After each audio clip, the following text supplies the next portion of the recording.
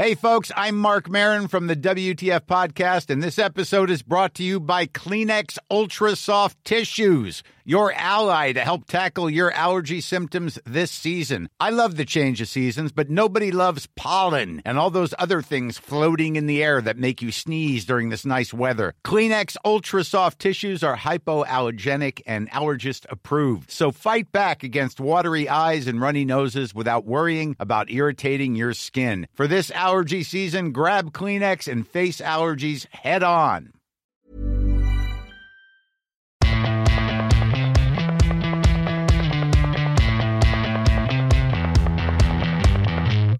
This is the Unplayable Podcast. On today's episode, we break down Australia's limited overs tour of the UK, including that epic win in the third ODI, and look ahead to the Indian Premier League.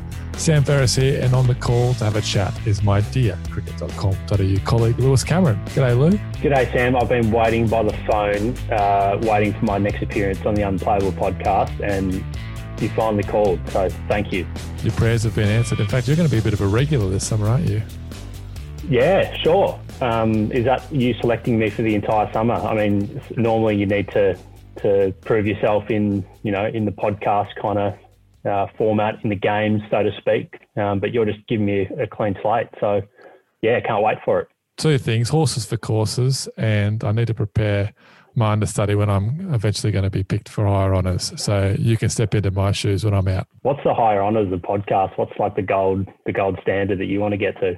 I don't know. I think some kind of call up from Bill Simmons or something like that. But when that bridge comes, we'll cross it. But there's lots to talk about today. I want to get stuck in to the ODI series over there in the UK. Australia prevailing 2-1 off the back of that epic 3-wicket win in Manchester on Wednesday. Australia looked absolutely shot at 5 for 73, chasing 303 until Glenn Maxwell and Alex Carey put on 212, a record-breaking partnership to steer Australia to the brink of victory. They both made hundreds, and then Mitch Starc, as cool as you like, comes out and hits a six from the first ball he faces, and then a boundary a little bit later on to ice the game and give Australia a 2-1 series win.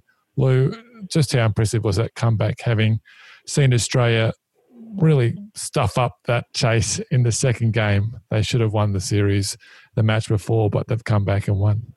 Yeah, I mean, waking up this morning to it, I stayed up till about 1 a.m. last night watching England's first innings and then putting on 302 and they themselves came back from. I mean, it's just been an amazing series. It's probably one of the better Australia-England one-day bilateral series. Just kind of flown under the radar a little bit just because of the time of the year back here in Australia and the time of night these games have been playing in. But so many like ups and downs and comebacks. I mean, England were 2 for none after the first two balls of the game. And for them to make 302 from there, like their one-day team and their batting in particular is just incredible. And then for the Aussies to kind of be, we were talking about this morning about the Carey Marnus run out, which probably would have got a bit more scrutiny if the Aussies had lost and who was to blame there, but it didn't matter in the end because Carey and Maxwell just batted so well. It was very, very impressive. And Glenn Maxwell had been 5 years or 2020 days since his first 100. A little stat that I dug up and got a little bit of love on Twitter. I don't think you've liked that, Lou, but I'll wait for that. What a fantastic performance by him. They both had luck, Carey and Maxwell, but they rode it.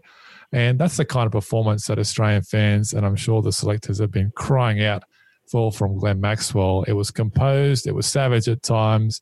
He was that finisher, batting at number 7. He's been all over the batting order. I think he's batted from 3 to 7, and I'm sure he's even open for Australian T20 cricket. So he's fairly adaptable in that regard. But batting at number 7, it's amazing a player of his quality bat so low. But that's what his job is to come in and finish off the innings. He did it in the first one-dayer when Australia were batting first, got a quick 570-odd, and then he's done it here with 100.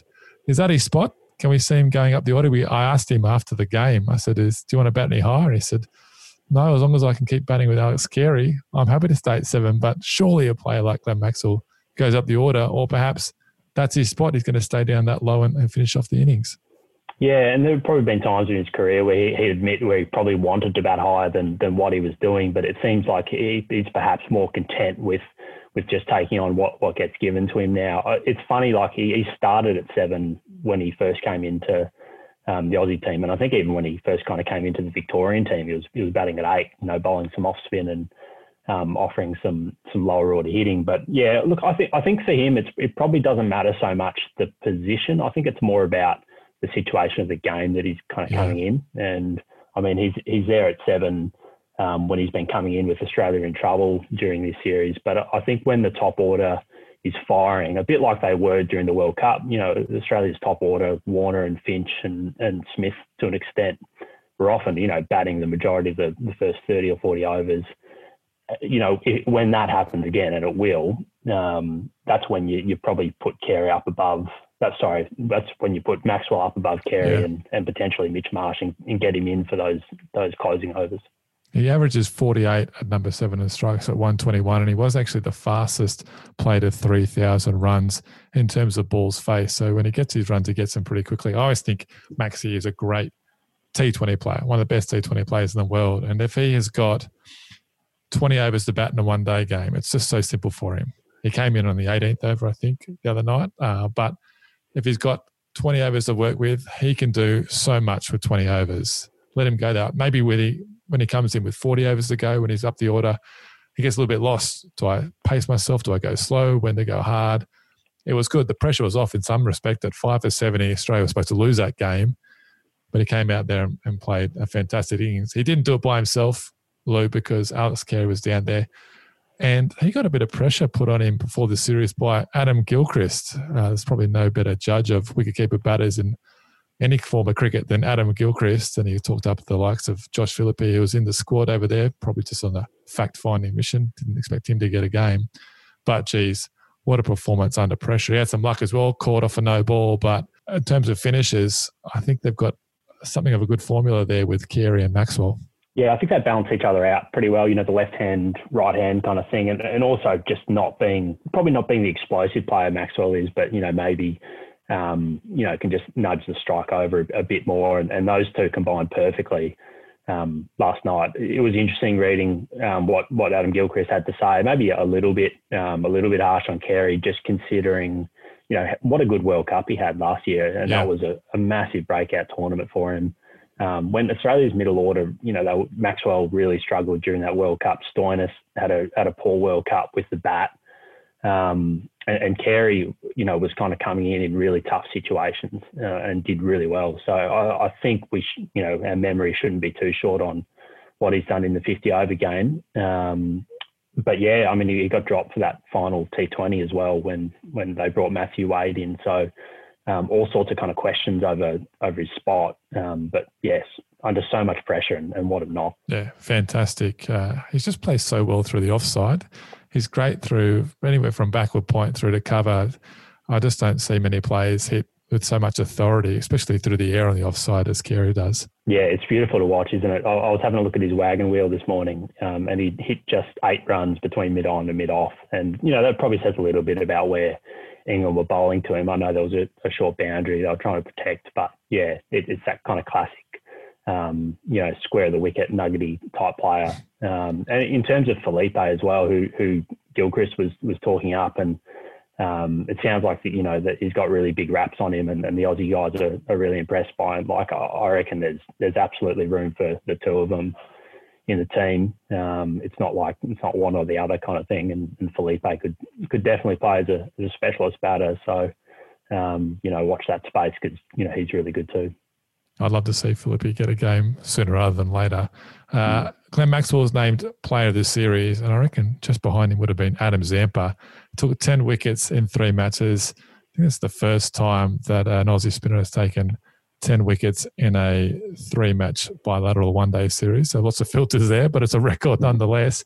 He bowled so well. He's just getting better and better with every year and every game he plays. Everyone always mentions he's not the biggest spinner of the ball, but I think he's proven that you don't really need to be in limited overs cricket, because if you've got those subtle variations, you've got a couple of dismissals on that in that third one day where he was bowling the toppy and it just hit a little bit higher on the bat and presented catches to the fielders. And he's got that wrong, in which I actually think spins more than his standard leg break. He's a master of that now, and he's just going from strength to strength. Yeah, it's funny now. I always think he's a little underappreciated, and he's had his ups and downs in the team as well. But he seems really confident in that one-day team, especially at the moment. Kind of a funny situation we have now where in both the test and one-day teams, we got Lyon in the test and Zampa in the one-day as really underappreciated spinners, I think. I don't think either kind of get the full credit they deserve, but he's been fantastic. He's got a really good awareness, I think, because he's not a huge spinner of the ball. He's really good with his length. Something I've noticed in the Big Bash with him playing at the MCG with the Stars a lot of the time. He's quite good at bowling. The average punter might think, he's bowling half trackers, but he's actually kind of bowling short enough that guys can't get under him to hit him for sixes, been protecting, like a long square boundary. So he's got a really good, and that's bloody hard to do as a leg spinner, isn't it? So, he's just at a really good place with his game at the moment, I reckon. He's going to be so crucial in that 2023 World Cup. He played the first couple of games in the 2019 Cup, and then the Australia selectors went for Nathan Lyon. But you'd have to think that both Zampa and Ashenaga, his T20 spin brother, they're going to feature pretty heavily in that World Cup. They're probably the big standout positives for the Aussies in that one-day series. Again, tightly fought and could have gone 3-0 to the Aussies.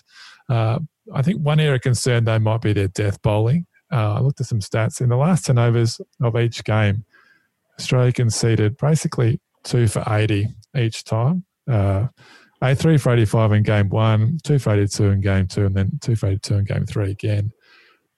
It's funny, the T20 team is stacked with top order players. Like Marcus Stoinis is one of the best openers in the BBL, but can't get in there behind Finch and Warner, which is understandable. Everyone who bats in the top of the order for the domestic clubs would relish that chance in the national team. But just can't do it. We sort of lack those guys that come in because of their best players.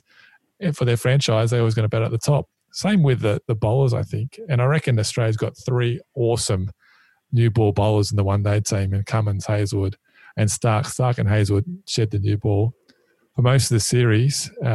Maybe they need to work on their skills, particularly probably Hazelwood, who hasn't played a lot of white ball cricket in the past. Is that a concern at all, or is it just, do those guys need to get better at their skills, or is it a case of looking for someone else who maybe can complement the attack?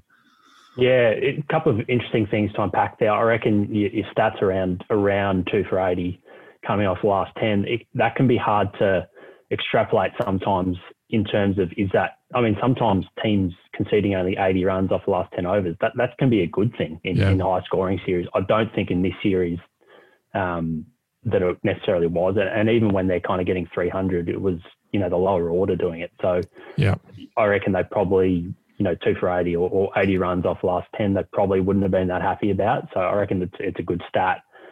I just think those 3, Cummins, Stark and Hazelwood, are so good that I just back them to figure it out.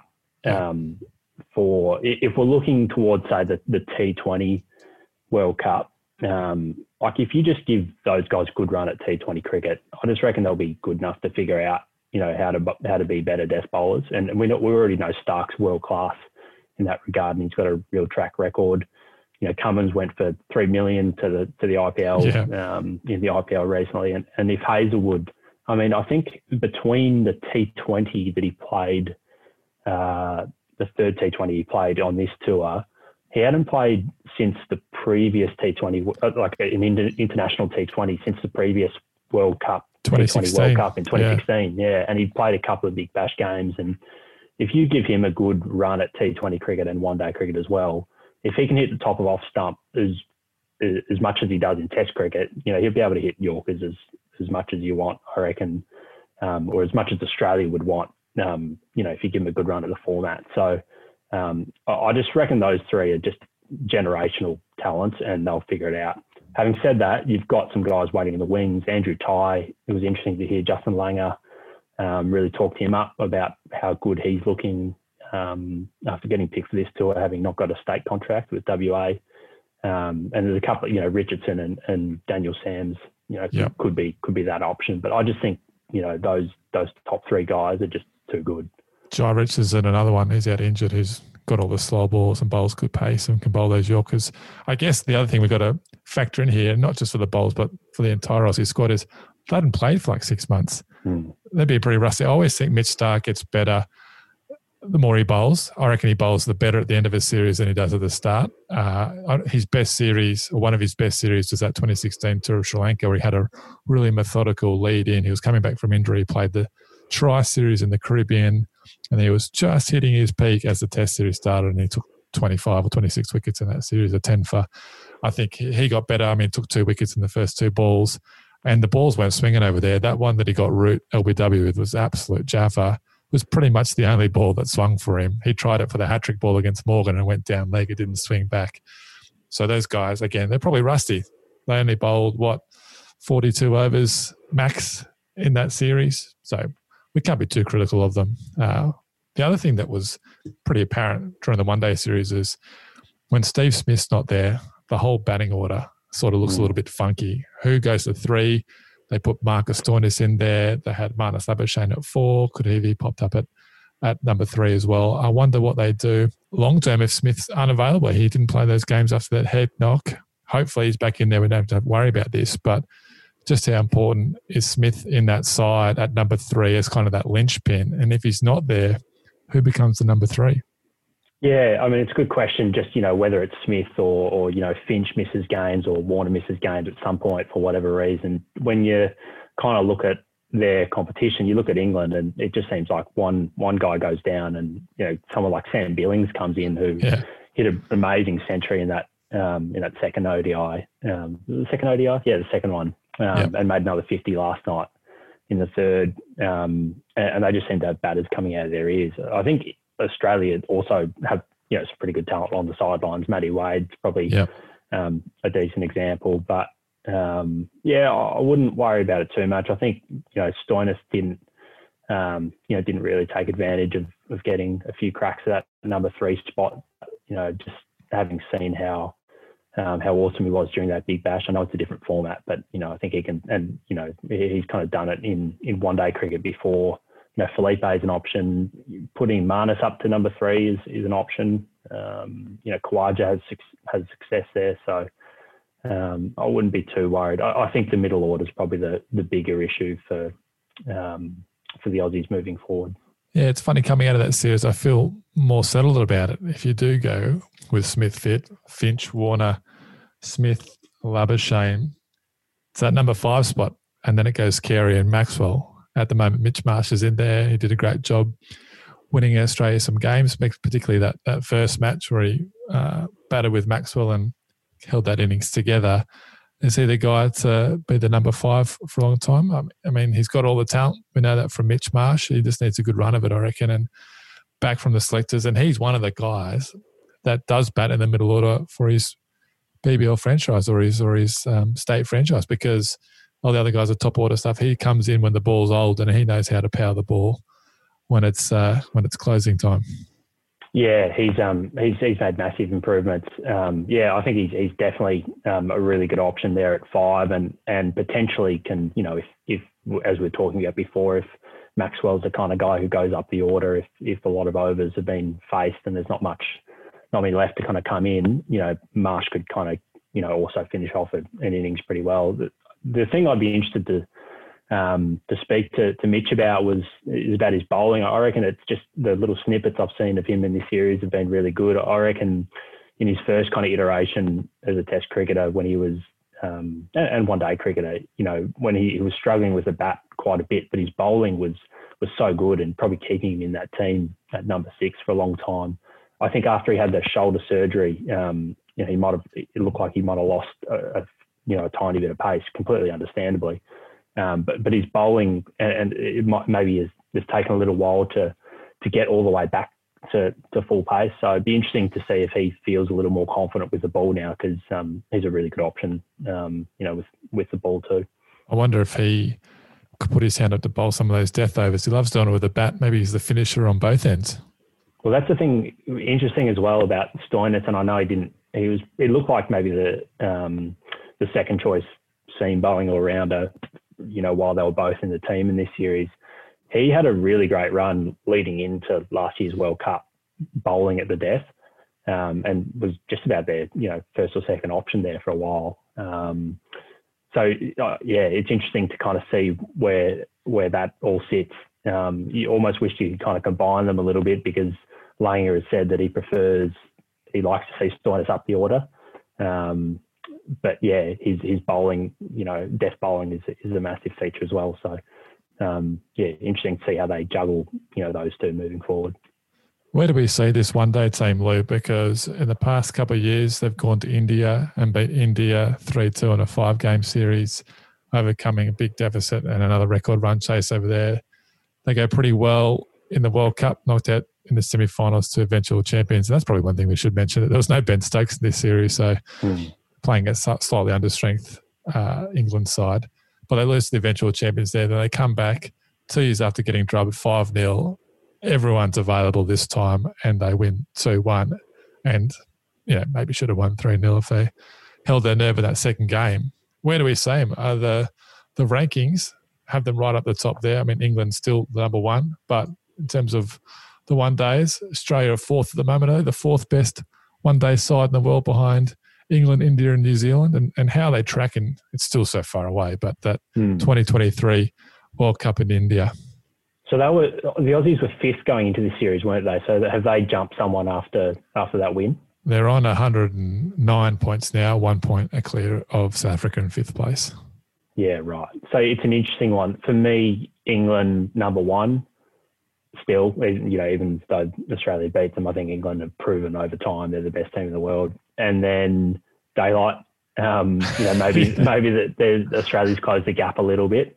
And then I think India, New Zealand, Australia, South Africa, assuming that they can kind of put all their off-field issues to one side, I think they're in that, you throw a blanket over those four teams. And then maybe Pakistan won the Champions Trophy a couple of years ago. So, on their day, any team. It's so hard to get a good read on it in these bilateral series. Yeah. We've seen a lot of footy without crowds, Lou, and we watched the first half of the England summer without crowds. What did you make of the Aussies playing England, which would normally have a very strong, a very parochial crowd there in England supporting their side? It wasn't there. Dave Warner said he loved it because he didn't have all these fans abusing him for the first time in forever. What did you make of watching cricket without crowds? Yeah, it would have been interesting to hear what Steve Smith would have thought. I know he didn't play, but he played the T20s. But yeah, I mean, he said that he liked the crowd abuse last year. Yeah. It made him focus more. I don't know. I mean, cricket's a funnier one because I think a lot of these guys are used to playing for their domestic. You go play in the Sheffield Shield and at an empty MCG and there's 200 people there. They're pretty used to playing in that environment. I don't know if it would change. I mean, in the footy codes, watching the teams kick for goal, it seems like they're a lot more confident. I don't know what the equivalent of that in cricket is. What's like the kind of set piece kind of skill that is bowling a Yorker easier because you have less crowd pressure. Like a catch, if you're on the boundary. Yeah, a high ball maybe. It'd be interesting to see the stats around more like high balls where there's a simple high ball. It's a hard one to measure in cricket. Yeah, absolutely. Yeah, well, we did brush over Dave Warner and he got 36 runs in the series. Another tough tour for him. Just Jofra Archer. Some of the balls that dismissed Warner, though. I mean, I think if you're out of form, you cop them. And even if you're in good form, you just walk up and say, too good.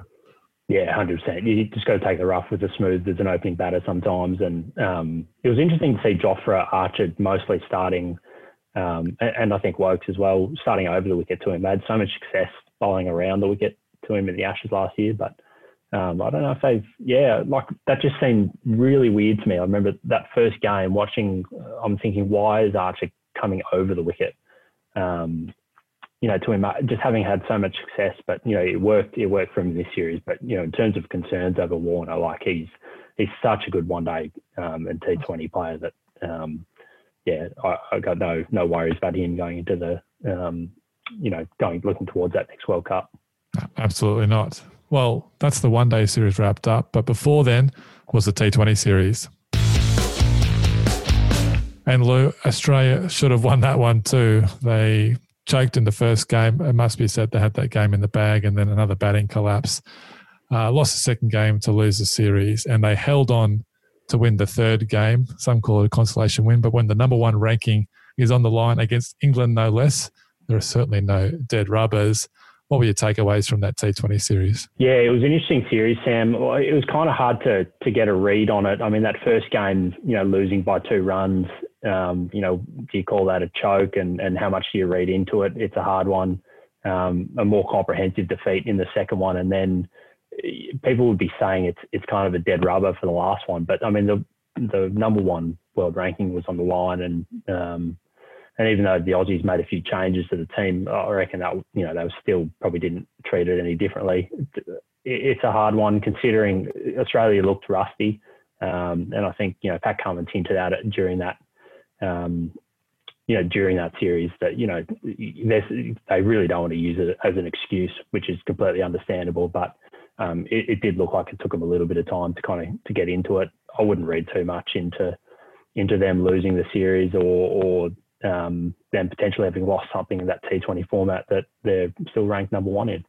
Oh, absolutely. I mean, I thought it was just ridiculous how Morgan put Australia's favourites leading into that series. England had played all that cricket. They're playing at home. Australia hadn't played for 6 months, and I think it might have just been a tactic from Morgan to give the tourists the favouritism tag. But you're right, though.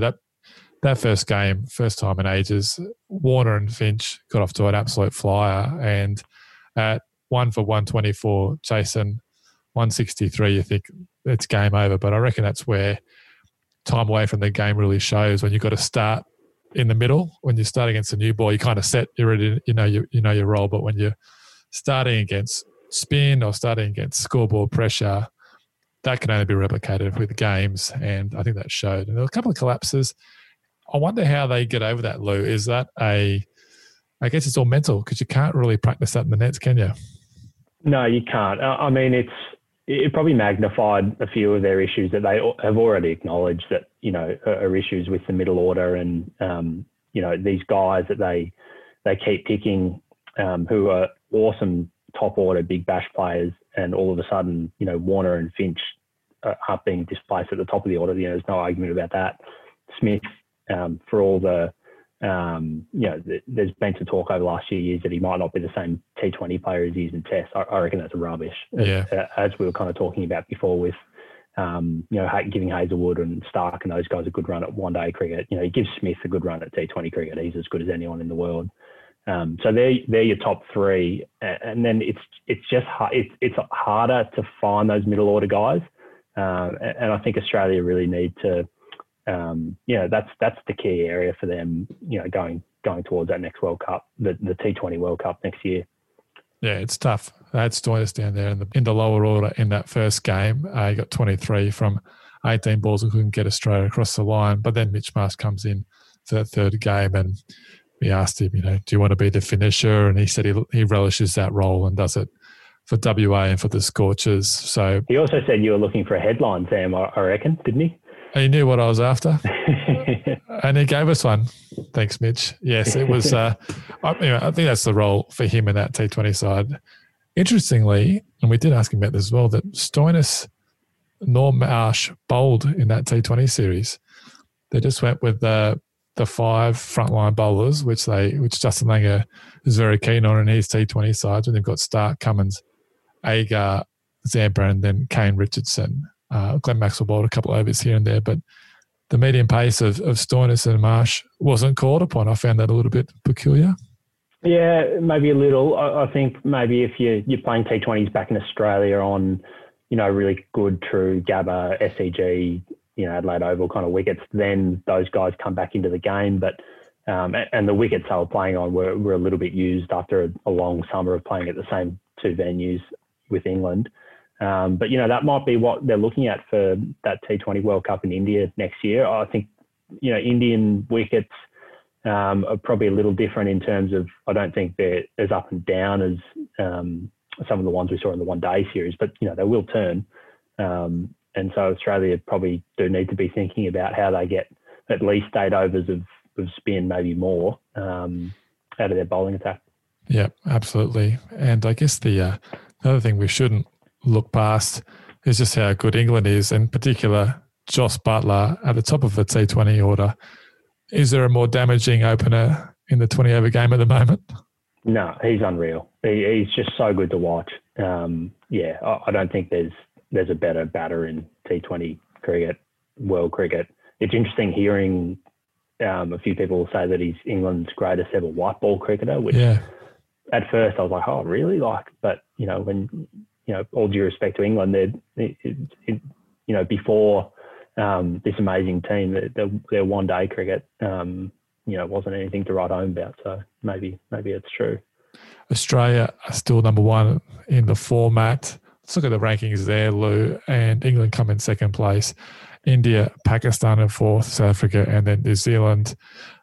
I reckon that's fair. I think Australia have had such a good run lately. And one thing we probably should have mentioned was that Australia actually beat England's unbeaten run of 13 bilateral one-day series wins, and they hadn't been beaten on home soil since 2015, which was by Australia after the Ashes then. So it's a pretty big effort to go over there and win that one-day series and almost come away with that T20 series as well.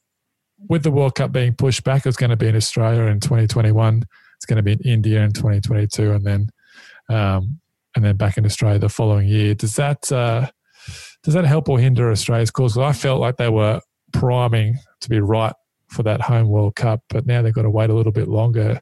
Will that be advantageous, or will they maybe have missed their mark a little bit? It's interesting whether Australia. So we got the 2021 World Cup in India next year, and then 2022 in Australia. Yeah, I'm not sure exactly. It's bloody confusing. And then India in 2023 for 50 over World Cup. Yeah, that's right. Yeah, so 3 World Cups in 3 years: India, Australia, India. Yeah.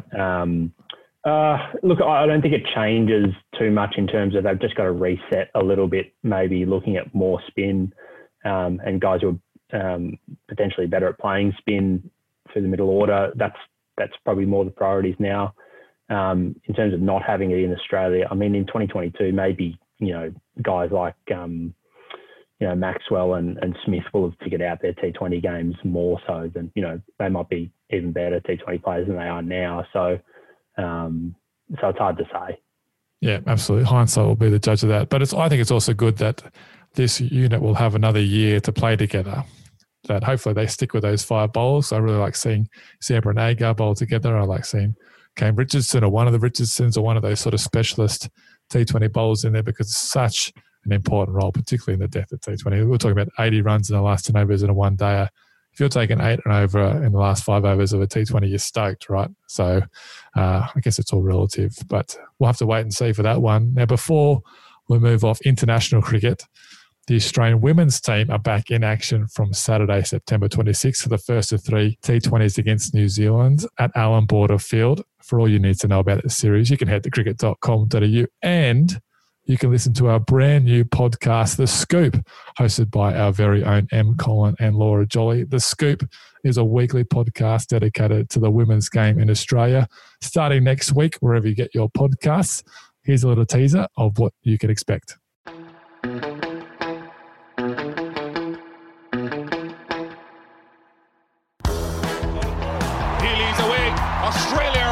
Sit back and enjoy the stroke play of Meg Lanning. This is excellent batting by Ash Gardner.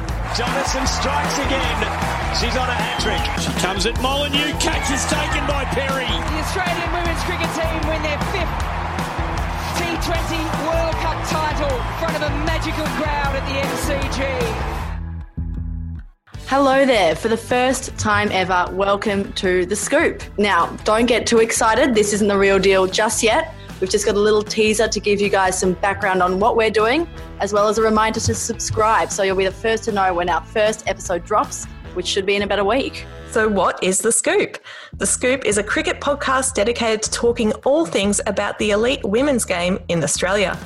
My name is Laura Jolly. I'm Emily Collin. We are part of the cricket.com.au digital content team.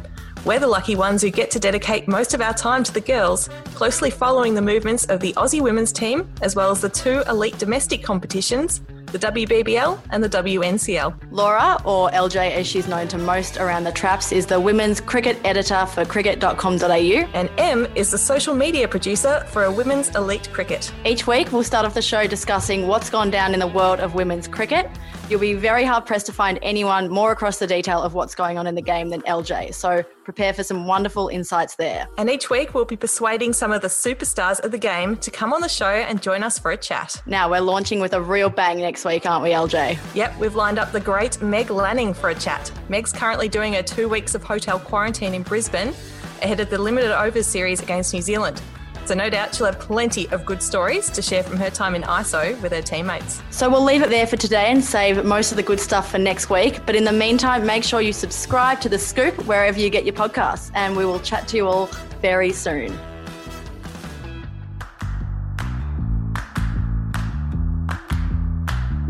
Lou, we're going to finish off the show with some more white ball cricket and the Indian Premier League. You used to play cricket at a pretty good level. You disappointed you didn't get an IPL contract along the way?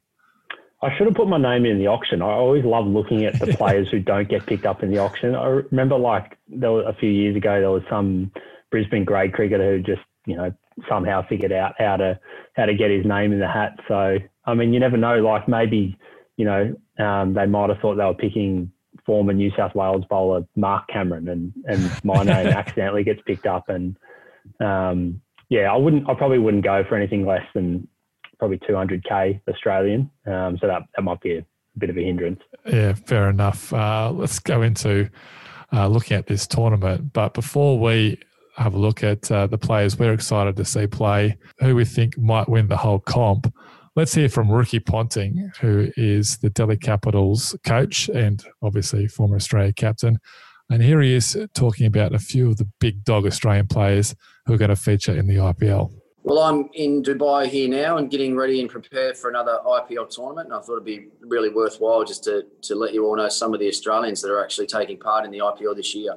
There are a lot of Australian names. A lot of our bigger name players are actually taking part in the IPL, which I think is absolutely outstanding. And when I say some of our bigger names, it's hard not to mention guys like David Warner, who will be captain of Sunrisers Hyderabad again by the sounds of things. He had, his last couple of seasons with Sunrisers have been absolutely outstanding. I think he captained them to their first title a couple of years ago as well. And he'll open the batting with Johnny Bairstow from England, they'll be one of the more dangerous opening combinations in the IPL this year. So, Davey's recent form's been outstanding. Since he's come back from his ban, he's not hardly made a mistake and hardly played a bad game. So you can guarantee that back in the IPL, sort of the stage that he likes, he'll have a huge impact on the way that the Sunrisers season shapes up.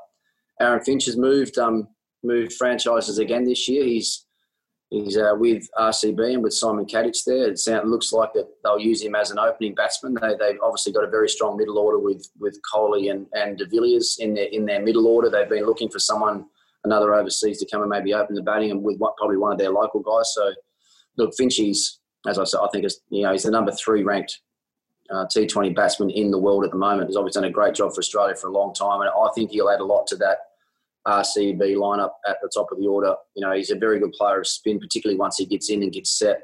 He can be very damaging against spin, so they'll be looking for him to get them off to a really good start in the power play. Steve Smith at the Rajasthan Royals. They've got an amazing lineup of overseas players, actually, Rajasthan. Smith, Jofra Archer, Josh Butler and Ben Stokes. Can't leave him out. So he's one of the great players in the world at the moment. So look, Smithy's probably going to be batting at 3 or 4 in that lineup. He's been at Rajasthan for a long time. He's one of their favourite sons. I'm pretty sure he'll be captain of that side as well this season. So, you always know what you're going to get with Smith. He's a consistent run scorer. And I think he's really developed his T20 game over the last couple of years. Then you've got Glenn Maxwell at Kings 11 again. So he's moved around the tournament a little bit as well, but back at Kings 11 where he's played a lot of his cricket. He captained there a couple of seasons ago. And the interesting thing about Glenn Maxwell, I think he's only got 3 or 4 IPL half centuries, but they've all been here in the UAE, interestingly enough. I don't think he's ever got one in India. So I'm pretty sure he'll be aware of that. He'll get some confidence for that, and he's going to be no doubt one of the Kings 11s and one of the IPL's star players for this tournament. That was punter, Lou. It's hard to go past that assessment. Who are you excited to see play in this very lucrative, very action-packed T20 tournament? I don't know if I can offer anything more. I mean, you just had the godfather of cricket. Yeah, it's a tough talk act about to follow. The IPL. How am I going to follow that? Well, just don't say what he said. Pick someone else. All right, I'll do my best. I'll tell you what, I'm looking forward to watching the Chennai Super Kings play. Yeah. Talk about Dad's Army. They've got, with all due respect, because there's some fantastic players in there. Who was talking about Dad's Army? No one was talking about Dad's Army. I think I'm now talking about it. Okay. They made the final last year, so they're no mugs, and it's mostly a lot of the same players. But MS Dhoni and Shane Watson are 39 years old each. Yep. Imran Tahir is 41. Dwayne Bravo's 36, and Buddy Rayudu's 34. That's awesome. Yeah. I just want to see these guys play. Like, how are they going to all get around the field? Like, how's that going to work? It'll be interesting. Like Sam Curran, he's 22. He looks a bit older now, but when he first came onto the scene, he looked about 15. So, I mean, he could be one of these guys' kids. Yeah. Did you mention Faf? Faf, yeah. How old's Faf? He'd be mid-30s. Yeah. I didn't quite, a bit of respect to Faf. But, so I'm really looking forward to seeing them play. I'm also really looking forward to seeing Pat Cummins play with a $3 million price tag with KKR. Like, that's extraordinary. It could be the making of him in T20 cricket, especially as we talked about, going towards that T20 World Cup next year in India. I know this tournament's in Dubai, but playing on similar pitches, that could be really the making of him. Rajasthan Royals. You look at their 4 internationals potentially, the 4 that they field: Jofra Archer, Joss Buttler, Ben Stokes, if he's available, and Steve Smith if he recovers from his head knock. That's a pretty fascinating 4 players to see in the same team. Yep, they are some big names. I can't wait to see Kagiso Rabada back in action. He's one of my favourite fast bowlers in the world, and I just can't wait to see what Ricky Ponting does with him. He's the master coach. I wonder what he can get out of Rabada. He's a little bit fiery, hostile at times, sometimes crosses that line, but he's got a fantastic record in the Indian Premier League, and I think it's going to be great for Delhi. And a compatriot of Rabada's is the evergreen AB de Villiers. We saw a little bit of him in the Big Bash League last summer for the Brisbane Heat. Still one of the great T20 batters in the world. And that RCB lineup, when you've got Aaron Finch, Virat Kohli and AB de Villiers, probably 3 of your top 4 there. It's extraordinary. I still can't believe they haven't won an IPL title. And they had Chris Gale there at the same time. They had Shane Watson there at another point. They lack a little bit of depth, I reckon, but I can't wait to see Kohli and de Villiers bat together again. It's going to be really exciting. What about your tip to win it all, Lou? Yeah, so just on RCB, they normally have one game where they go absolutely off those two. So it's normally at Chinnaswamy, which is a road and it's small, but it'll be interesting to see how they go in the UAE. Yeah, no, 100%. And it's interesting. This kind of leads into my tip. I kind of think batting. You'd expect me to say this, but batting is important. But I think bowling in T20 cricket, I think there's just a lot of great top order batters in this tournament. Like, every team has some really outstanding top order batters, and sure, Kohli's might be the best of them, but you might be able to make up 70 or 80% of Kohli's output with a lot of these other guys.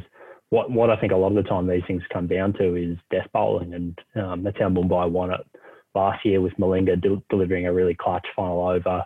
They've got Jasprit Bumrah again this year, Trent Bolt, who's fantastic. I reckon that is really important, and I reckon they'd be, if I had to tip anyone, them doing it, two in a row, I wouldn't be surprised just with the quality of their death bowling. Rajasthan as well, though. I mean, if any team with Archer, Butler, Stokes, Smith, have got to be in with a shot. But yeah, so my pick would be one of those two. But you throw a blanket over all 8 teams, really.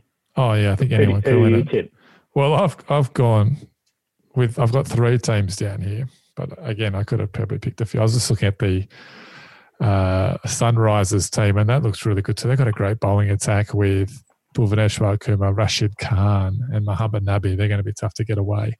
But I actually like the Capitals. I'm not just saying this because of our friend Ricky Ponting, but you look at their top order and they've got Shikhar Dhawan, Prithvi Shaw, Shreyas Iyer and Rishabh Pant. No internationals there, and they're all gun Indian players. I think it just sets off a great start to their innings. And then you've got guys like Alex Carey, Rabada, Lamashane, Ishan Sharma and Ravi Ashwin. I think he might have a bit of a point to prove. So I really like Delhi. I think they're a very well-rounded side. But I also like CSK because they just know how to win. There are so many winners on that team. They've got the band back together. They've won it in the past couple of years. And like you said, even though they might be a dad's army, they've got truckloads of experience.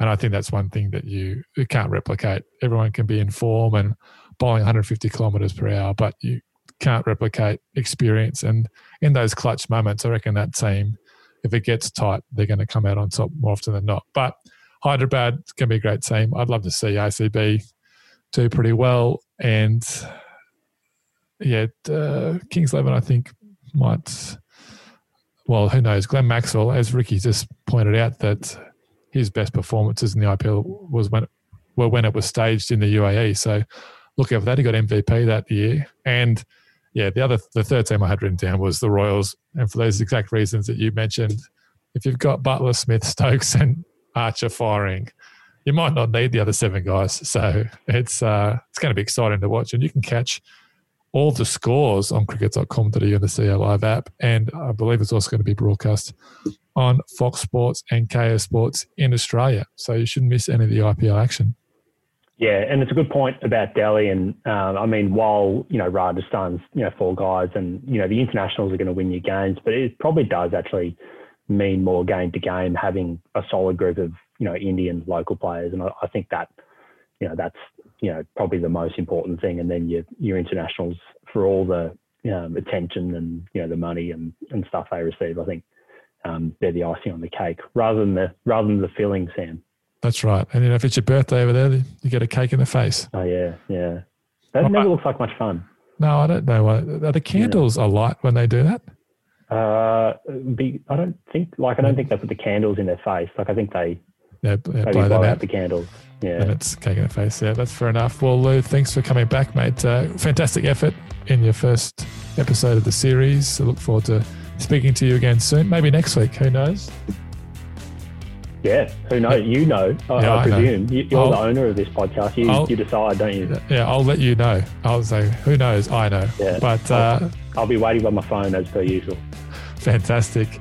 That's it for today's episode. We're going to be back next week with Lou or without Lou. Who knows? Tune in to find out. But until then, for your cricket news, scores and video highlights, head to cricket.com.au and the C8 Live app.